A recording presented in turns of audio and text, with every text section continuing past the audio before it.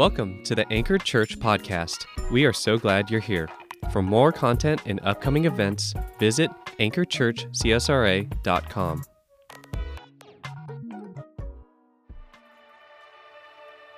All right, well, good morning again, everybody. I want you to turn with me in your Bibles. I invite you to turn with me to Ephesians chapter 2. We are in chapter 2. We made it out of chapter 1. Man, we could have spent weeks in chapter 1. Just a wonderful, wonderful section of Scripture. And these 10 verses today, let me just tell you, these 10 verses, when I read them, let's see, how many years ago is that now? 15 years ago now, being a believer in Christ. These verses changed everything for me. And so this is a special passage for me today, and I invite you to embrace it as well, because Ephesians chapter 2, as we see in the heading of your Bible, probably even says something like made alive or something like that. What we really get is a glimpse, a panorama, if you will. How many of y'all ever taken a panoramic picture? Anybody where you have to and now the phone, you got to kind of hold it. It's got to be on the line, and I always mess that up. But you take that picture and it shows you angles of things that you would not see if you just took a regular picture. You see extra. And what Ephesians chapter 2, verses 1 through 10, gives us a panorama of the story of salvation. And so if you're a believer in the room, this is your story. From beginning to end, this is your story, the story of your life. Yes, we have different details of our story and things like that, but really the spiritual reality of your life is here. And for some of you this morning, maybe this is just part of your story. And we're here to invite you to embrace this as your full story. This can be your full story. And so we invite you to that this morning. And really, it's just 3 encouragements for us today that I want to guide us through as we make our way through these passages. Ephesians 2, starting in verse 1. And the first encouragement is this. You have a handout there. And I invite you just to make use of that handout. You've got some notes there. You can kind of fill in the blank if you're a note taker. Even if you're not, you can just pick it up and just pretend to be a note taker today. It helps me pay attention sometimes, so feel free to use that if it's useful to you. But the first encouragement is this. Write this down this morning. I want us to recall.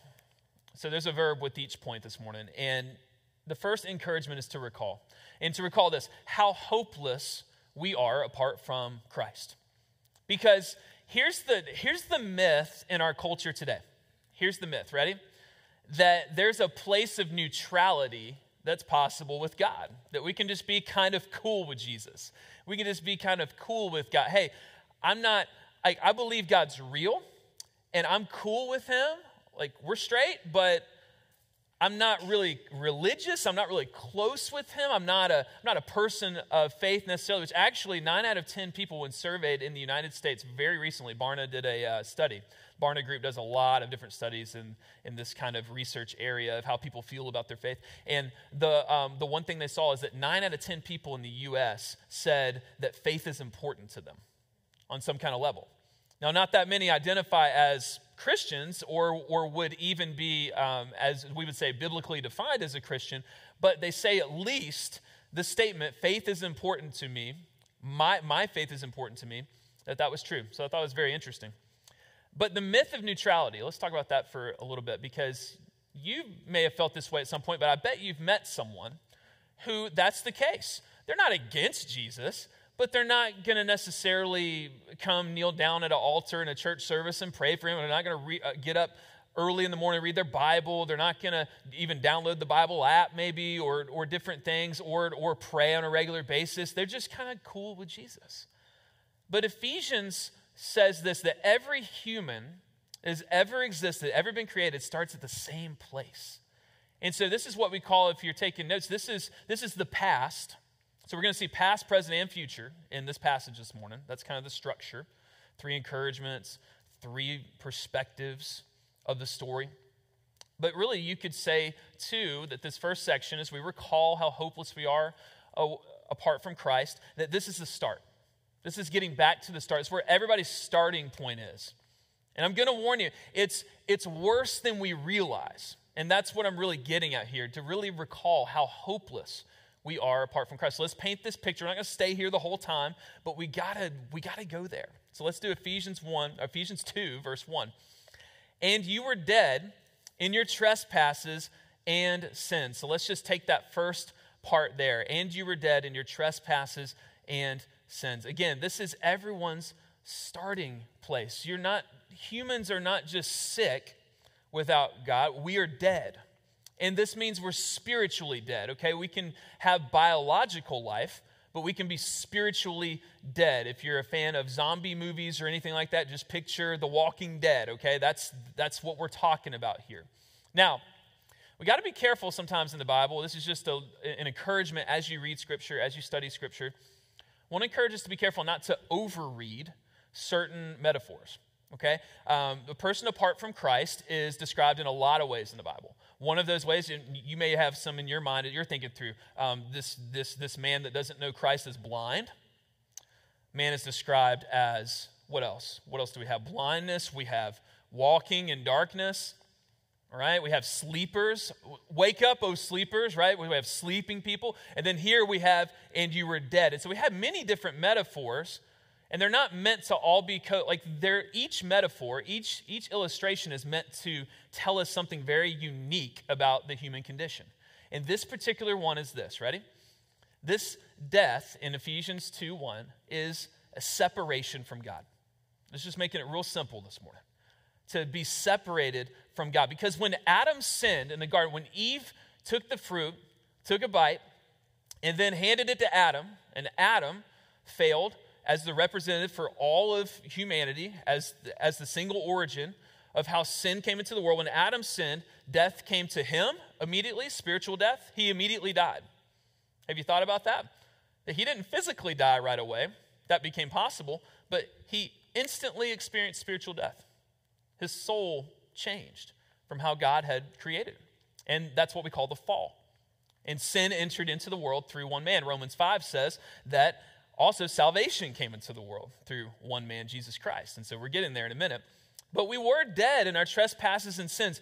Now, the difference between a trespass and a sin. Let's hit that real quick. A trespass is this. A trespass is crossing a boundary.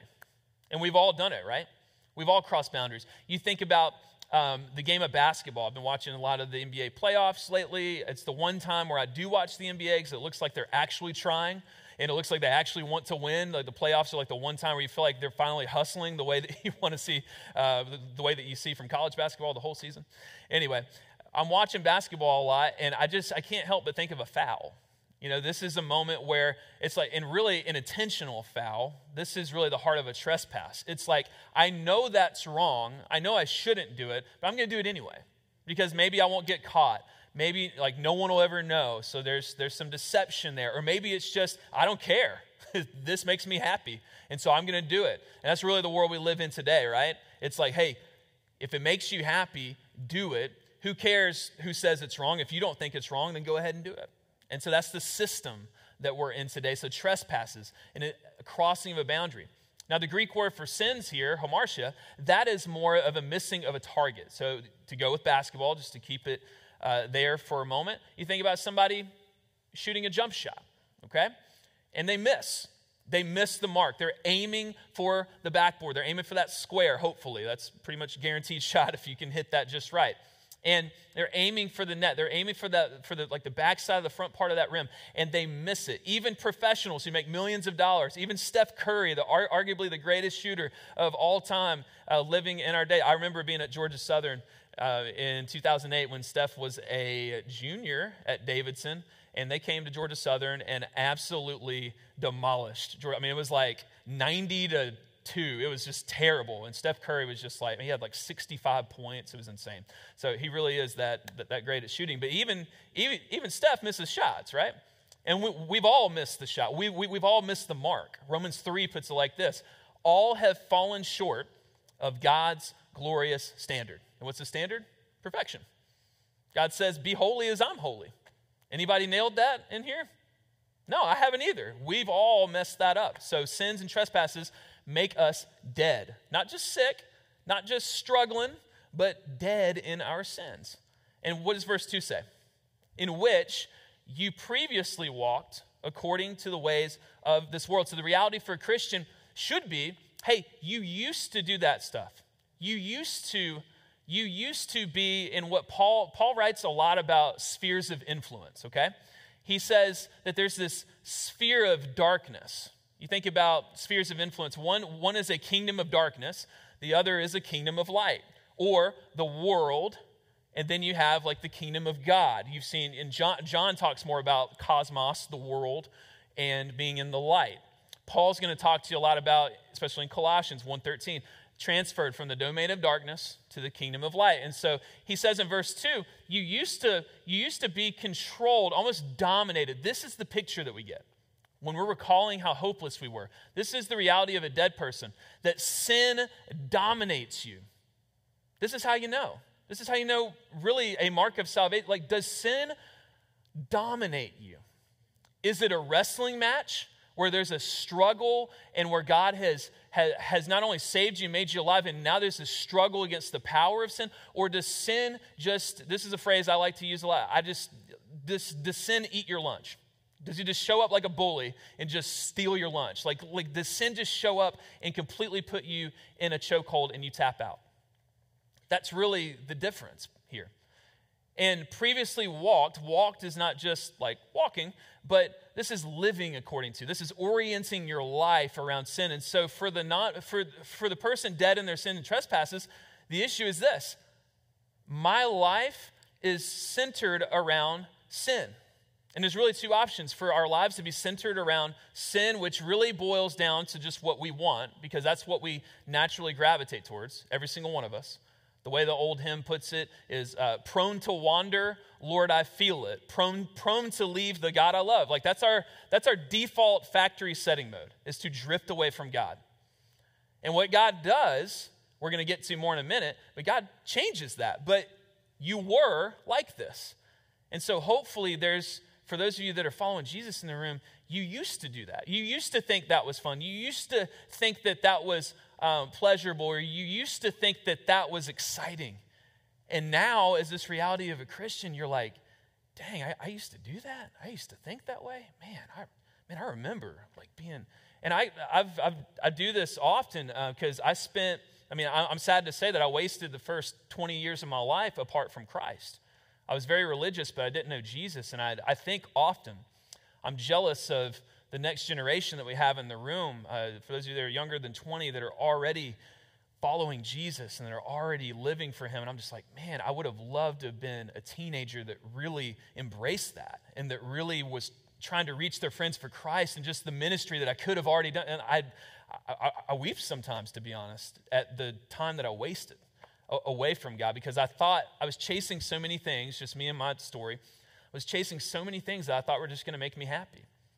And some of that flowed out of my daddy issues and things like that. Two divorces, one young, one as a teenager, just kind of a broken home situation. I just longed for that relationship and searched for it in all the wrong places. And some of you have been there, just broken relationships, broken life, and you're just grasping for something, grasping for an anchor, really, in the dark. But God doesn't leave us there. God doesn't leave us there. Let's keep going. You previously walked according to the ways of the world, according to the rule, here's an interesting phrase, the rule of the power of the air, the spirit now working in the disobedient. This is a really a more complex way. I wish we had time to really break it down, but here's what Paul's saying here. You used to be dominated, again, the sphere of influence, the kingdom of darkness. The ruler of that kingdom is Satan, is the devil. Again, the devil, you were submitted to the ruleship, the dominion of the devil, and not of God. And that doesn't mean that everyone in here was like possessed by Satan or anything like that. That's not what Paul's saying. But what he's saying is, and by the way, just a little theology moment, you have Satan, who is a fallen angel from many, many moons ago, who chose to rebel against God with 1/3 of the angelic realm. They all fell from heaven, and now those fallen angels, demons, with Satan, who's also a fallen angel, like the lead fallen angel, they wreak havoc all across the world. And they rule this domain of darkness.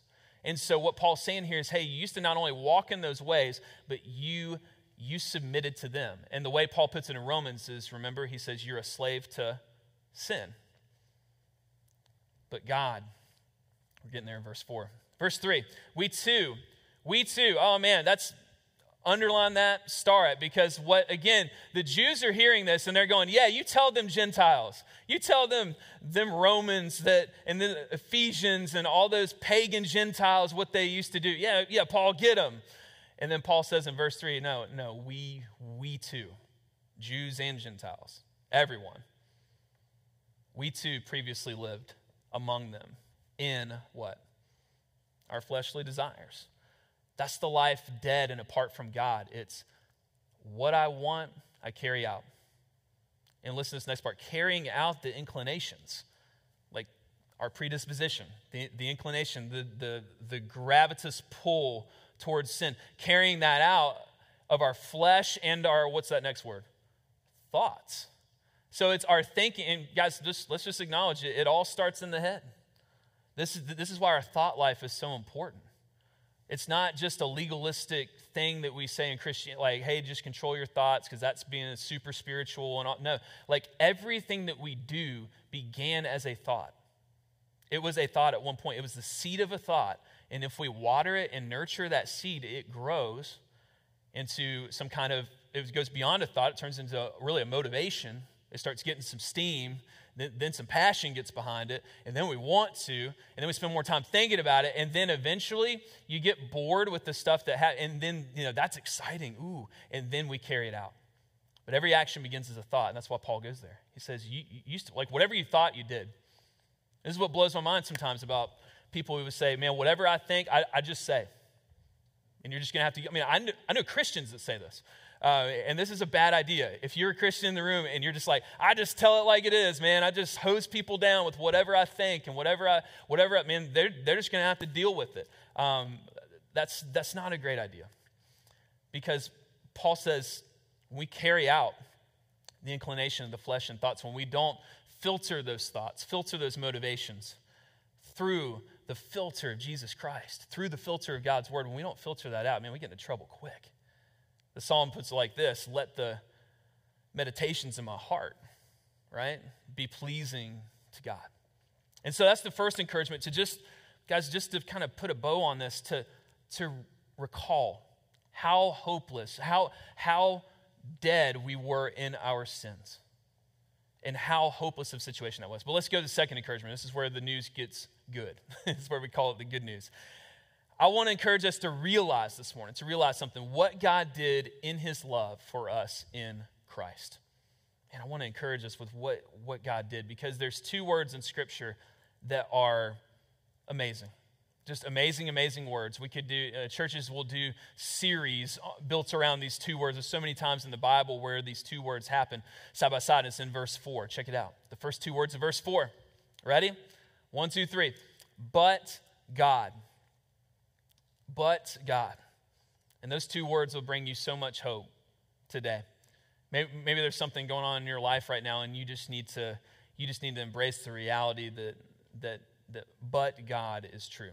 Because we can be in a variety of painful situations with trials and just suffering in this life, and we can experience but God. The psalmist David did that.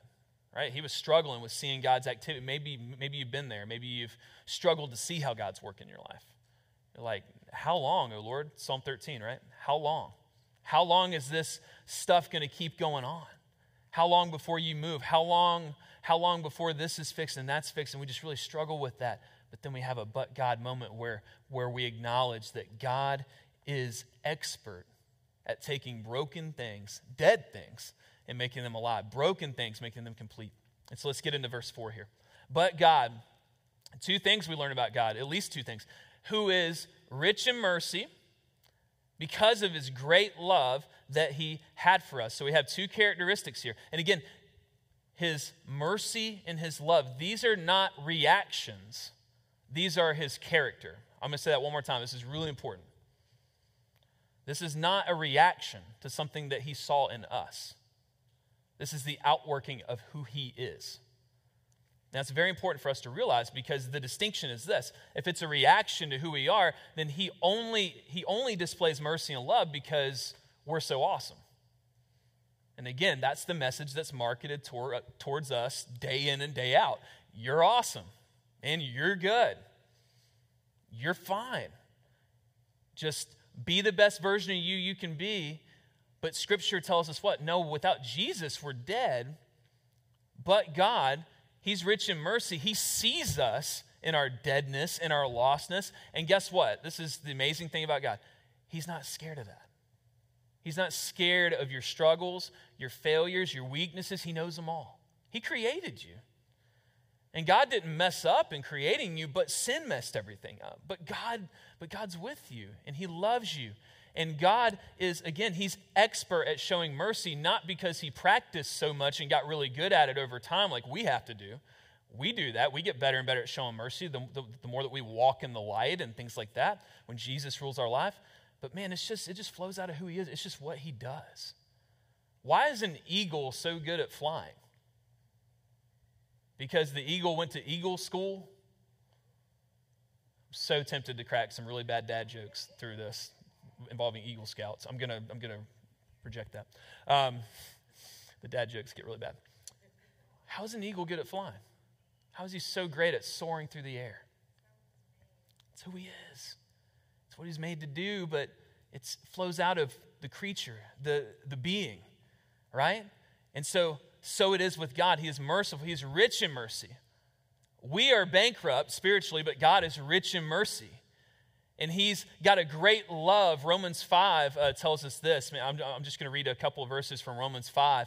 While we were still helpless at the right time, Christ died for who? The ungodly.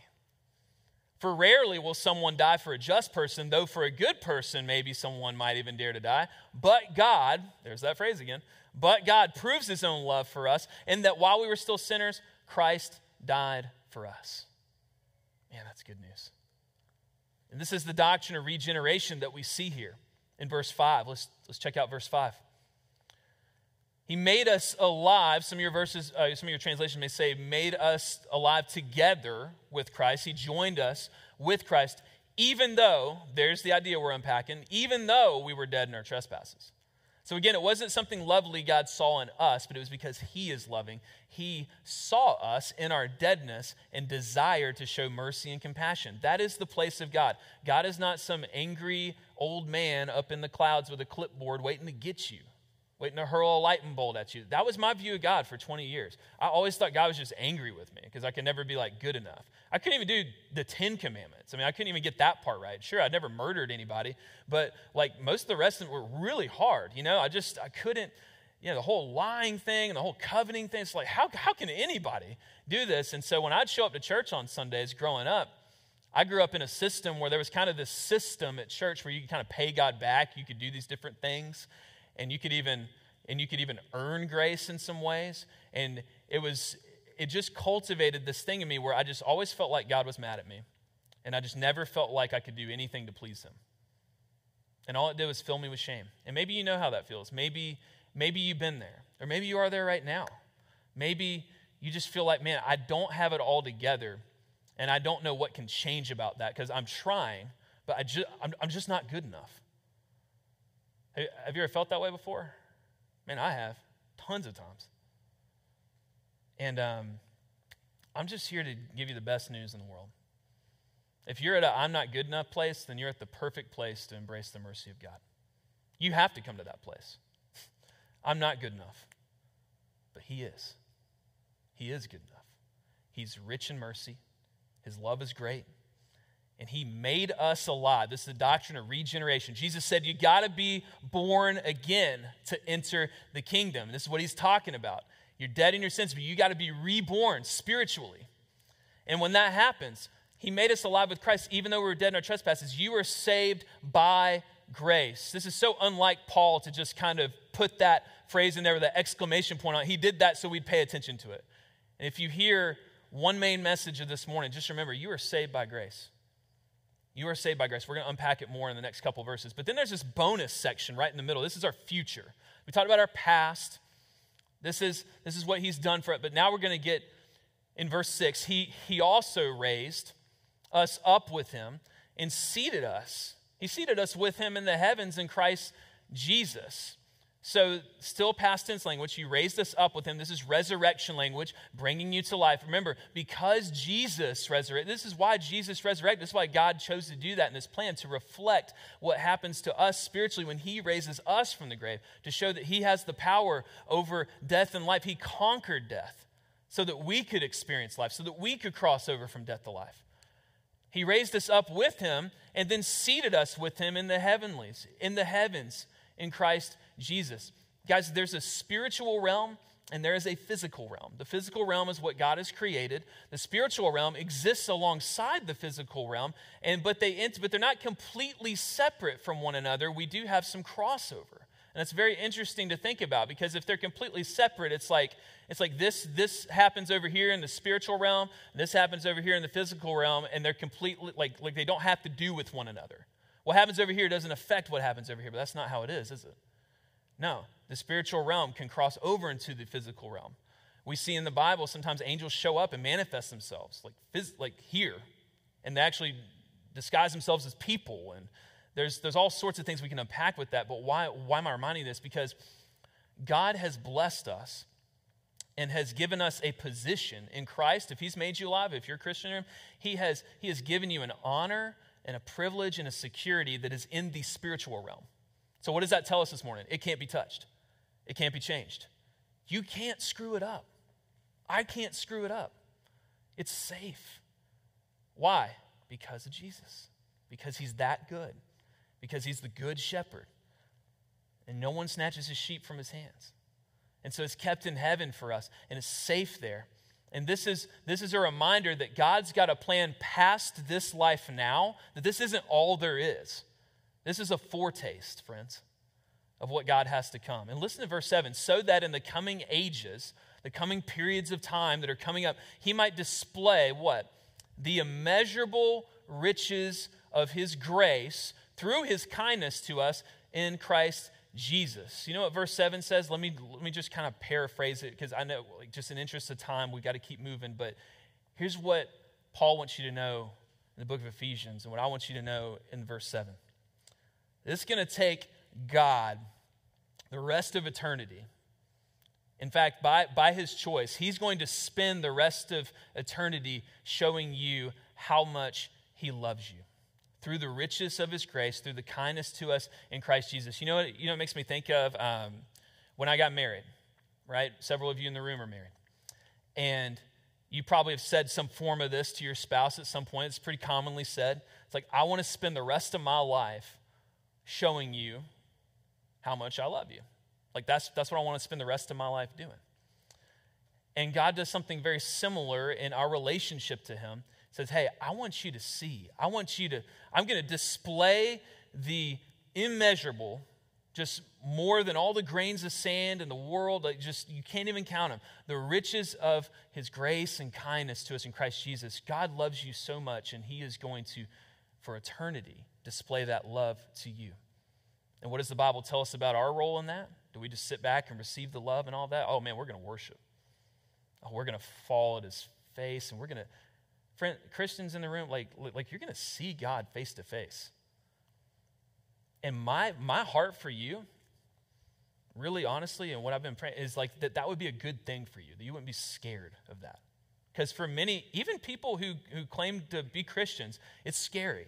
Because there's still something in the back of your mind. That's what Paul was getting at in Romans 5. There's still something in the back of our mind. It's like, well, what if? And that's just Satan, guys. It's just Satan trying to tempt you with doubt. What if I do something that just really sets him off? Maybe you grew up in a home like that. Maybe your father was set off by just about anything, and maybe that's the trigger in your mind, or maybe it was a friend or whatever, and you've been rejected because you did something that just set them off, and then they just canceled you. And then they just rejected you. And you're scared of rejection. Guys, all of us, if we're really honest, I don't think any of us love rejection. We don't want to be rejected. But I'm here to encourage you this morning, through verse 6, verse 7, and just the hope of this passage, that if you were in Christ, if he has made you alive, if you're following Jesus, if you've been saved, guys, there's a security in that. He will not reject you. When he looks at Jesus, we talked about this last week, when he looks at Jesus for the Christian, for the believer, who's turned from their sin and trust in Jesus, when he looks at you, when the sin is present there, he he also sees the righteousness of his Son. And Jesus took that sin. And that's what keeps a lot of people from coming to Jesus, because they're still not convinced they need a Savior. And that's what we want to help. That's what we want to lovingly communicate to you in the room, that all of us need a Savior. And there has to be a point in your life where you say, Jesus, I'm yours. I mean, that's God's will for your life. I mean, Scripture is chock full of phrases that he desires all to come to repentance, that he loves you so much that he wants you to come to him, repent of your sin, and receive this life, to be made alive, to be regenerated and born again. Verse 8, when I read verse 8, let's go and put it on the screen. When I read verse 8 for the first time as an unbeliever, as a very religious unbeliever, believed in God, went to church, all the things, but was so far from Jesus, so dead in my sins. When I read this verse and the Holy Spirit really just shone the light of God upon me in my deadness, this was the verse that turned everything around. And so I can't even hardly make it through this verse sometimes without the tears coming. So let's go for it. All right, here we go. For you are saved by grace through faith. And this is not of yourselves. It is God's gift, not from works, so that no one can boast. Friends, this is good news. The word saved is in the perfect tense there. It means something that's happened in the past. The Greeks would write in perfect tense. We don't have perfect tense in English, but they would write in perfect tense. It means something that's already happened that is continuous in the future, that doesn't change. You are saved by grace through faith. It is a gift given by God. If we try to pay God back for the gift, it ceases to be a gift. And this grace gift, friends, this is what makes biblical Christianity different than every cult in the world that claims Christianity and that perverts the gospel. And any perversion of the gospel, I'm just going to give you a little pro tip here. Any perversion of the gospel, the way you spot a counterfeit is if anyone tries to add works. There's some cults that say, it is by grace you are saved after all that you can do. Or obedience is required on top of faith. No, obedience is the outworking of our salvation. It is the evidence. It is the fruit. It is not what actually saves us. And so, we are saved by grace through faith. Friends, when I heard this verse 15 years ago, the chains of dead religion fell off of my body, and I experienced that freedom. And I hope that you've had a moment like that in your life, where the grace of God, you did not earn it. You did not deserve it. I did not deserve it. But he gave it anyway. And then there's an opportunity to put your faith in him. And this word faith, again, this word faith is not just mere belief intellectually. This is a trust. There was this old circus performer. He's a French guy. And long story short, he was doing one of those acts where it was back in the early 20th century, and he was going across this tightrope across the Niagara Falls. He did one of those acts, where he carried something crazy on his shoulders or something. And then he got to the other side, and everybody's applauding. He makes it to the other side, and there's a big crowd of people. And he says, all right, I'm heading back to the other side. Who wants to go on my back? I'll carry you across to the other side. And he points out this guy, just like here. He's just like, you, sir, what do you think? You want to hop on my back and head across Niagara Falls? And the guy replies, I believe that you can do it, but I don't trust you with my life. There's a limit. Let me ask you a question this morning. Do you simply believe that God can save you? That he's able? That he can forgive you of your sins? He's able. Or have you actually trusted Jesus with your life? Think about that. Have you actually put your faith and hope and trust in him for the forgiveness of your sins? Because that's what grace-based faith does. It says, hands off the wheel, Jesus. You've got control of my life. I'm going to turn from my sin, not to be perfect, but to aim in a different direction, to walk a different direction for the rest of my life. I'm going to turn from sin. I'm going to repent, and I'm going to trust in you. I'm going to put my faith in you. And now, I'm not going to think, have I done enough? Have I been good enough? Oh, no, I messed up there. No, I'm going to repent when I mess up, but not in fear for my salvation, but because I'm sorry that I've sinned against the God that I love. It's like marriage, guys. When you hurt your spouse, you should confess that sin and go apologize and talk it through and then make up and show forgiveness, right? But do you cease to be married when you mess up? No, the covenant remains. And this is how it is with God. And some of us in the room need to be reminded of that this morning, that you don't cease to be a child of God because you mess up. But it's all about, and here's how I like to think about it. It's not about if you mess up. It's about, does it mess you up when you mess up? Everybody following me there? There was a lot of messing up. Does it mess you up when you mess up? Like, how does it affect you? And if it really wrecks you to offend someone or to sin against them, that means you have a relationship with them. That means they matter to you. And that's a good litmus test to ask yourself in your heart, man, am I really saved? Man, am I really a Christian? Am I really like that? Those first 3 verses, did that used to be the case, or is that still kind of the case? And if it's still the case today, I just want to invite you to come to Jesus. I want to invite you to come and put your faith, hope, and trust in him and let him make you alive. Let him take you from death to life, from the domain of darkness to the kingdom of light. You can pray to him right there in your seat. You can just tell him, Jesus, I turn from my sin and I trust in you. I trust in your death on the cross. I trust that you rose again from the grave. And I give my life to you. You can tell him those words. And the great thing about God, there's so many great things. This is one of the greatest things about God.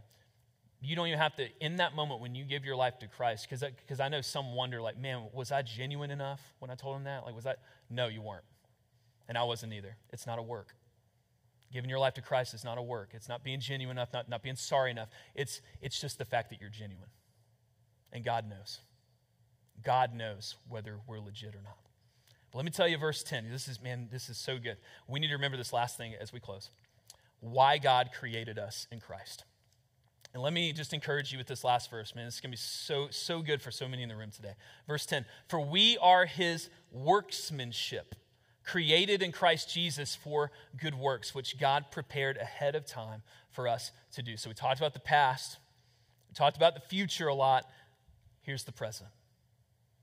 Why do I exist on this earth? What is my purpose? What is life all about? Friends, God created you in his image. And that's a huge part of why we're his workmanship, because he made us in his image, little mirrors to reflect his glory. That's God's design for us. We're mirrors that should reflect his glory. And that Greek word for workmanship is actually poema, which is where we get our word poetry from. You are God's artwork. You are a masterpiece, as some translations say. And this is amazing, because even though, I think there'd be several of us in here just like, man, I do not feel like a masterpiece. I'll be honest with you. I do not feel like some master, piece of art that I go, yeah, man, you're right. I am a masterpiece. I bet almost all of us would say, man, I just don't feel like a masterpiece. I'm so glad that our feelings don't dictate reality. Aren't you? Man, I'm so glad my emotions don't dictate reality. Oh my goodness. There is this amazing reality that God created you to glorify him. That's the purpose of your life, to glorify God and enjoy him forever. And when we embrace that, yes, we're his workmanship, we're a masterpiece, but we're still under heavy construction. Any great masterpiece, any great work of art had a time where it was being birthed and it was a labor of love, right? And you can think of Michelangelo's. He was sculpting a statue one time. He said, I'm freeing an angel from this rock. That's what he told somebody. I asked him what he was doing. He said, I'm freeing the angel from this lump of rock. And that's what God's doing. He's chiseling day by day. He's chiseling away. And it hurts sometimes, doesn't it? But if you belong to Christ, this is the work of God. This is your sanctification. This is his will for you. That we reject the former life, the 1 through 3, the verses 1 through 3. That we remember what he's done for us in verses 4 through 9 and how he's made us alive. How the richness of his mercy, the greatness of his love. He saved you by grace, through faith. Nothing you could add to it, nothing you could take it away. And then, friends, I want to invite you to jump on mission for God as his workmanship, as his masterpiece. Submit your life to Christ. Submit your life to him today. Even if you're a Christian, maybe you need to come back to him today in this response time and say, God, I've been immobilized on mission. I've just been kind of hanging out. Like COVID was kind of rough for a lot of us. And maybe that season just made it worse because we couldn't do a lot of things, or were limited, or just were really hard, and a lot of us struggled in a lot of different ways. But guys, springtime's coming.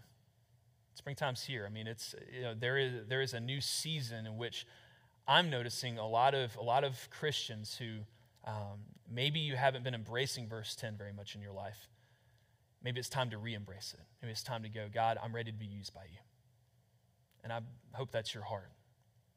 Can I pray for us today? Jesus, thank you so much for the good news of your gospel, that it is not we who save ourselves. It is not we who are good enough. It is not, Lord, you do not give us a list of rules to follow so that we can hopefully tip the scales far enough to cause you to love us more, or any of that. Jesus, you said, away with the scales, away with the just the rules for rules' sake. And you came, Jesus, to fulfill the law. You came to do what the Scripture said that you would do, that you would come and give your life as a ransom for many. The suffering servant, Jesus, you came to suffer for us so that we could go from death to life. And I pray for someone in the room here today that just needs to go from death to life, or someone watching online today, that you would lead them from death to life. And again, friends in the room, just tell Jesus right now where you said, if you know that Jesus has taken you from death to life today, you need to give your life to Christ. Acknowledge your sin before him. Say, Lord, I know I've messed up, but I turn from my sin. Go ahead and turn from your sin today. We invite you. And then embrace Jesus as your Savior. And Jesus, you're my Lord, the King of my life, and you're the Savior in whom I trust. I put my faith in you. You can tell him that today. And God, we're so thankful that your word says that whoever calls upon the name of the Lord will be saved. That with our mouths we confess you as Lord and Savior. And Lord, I pray for each and every believer in the room today. Lord, there's some here today that just need to be encouraged, just need to be reminded. They need to recall, they need to relive their story in their mind, their testimony even. And just think how much you have changed their life. Lord, I pray that everyone in here would just worship you out of that during this last song as we sing about your amazing grace, that we would remember where we were when you found us. Not when we found you, but when you found us, when you came to us and you revealed yourself through your word and we responded in faith. God, help us remember that moment, but help us remember the moments leading up to that, and then help us remember how much you've changed our life, and let us just worship out of that, and let us live our lives out of that as workmanship, masterpieces that are used by you as vessels of grace to invite more people to embrace Jesus, to bring healing into this broken world, to bring compassion into just a really angry place to live right now, and just to be the image bearers of God that you're calling us to be. So Jesus, now we worship you. We love you so much. As we stand and respond, may you be glorified. In Jesus' name we pray. Amen. Let's stand together and let's worship. Thanks for listening. For more information, visit anchorchurchcsra.com or follow us on social media at Anchor Church CSRA.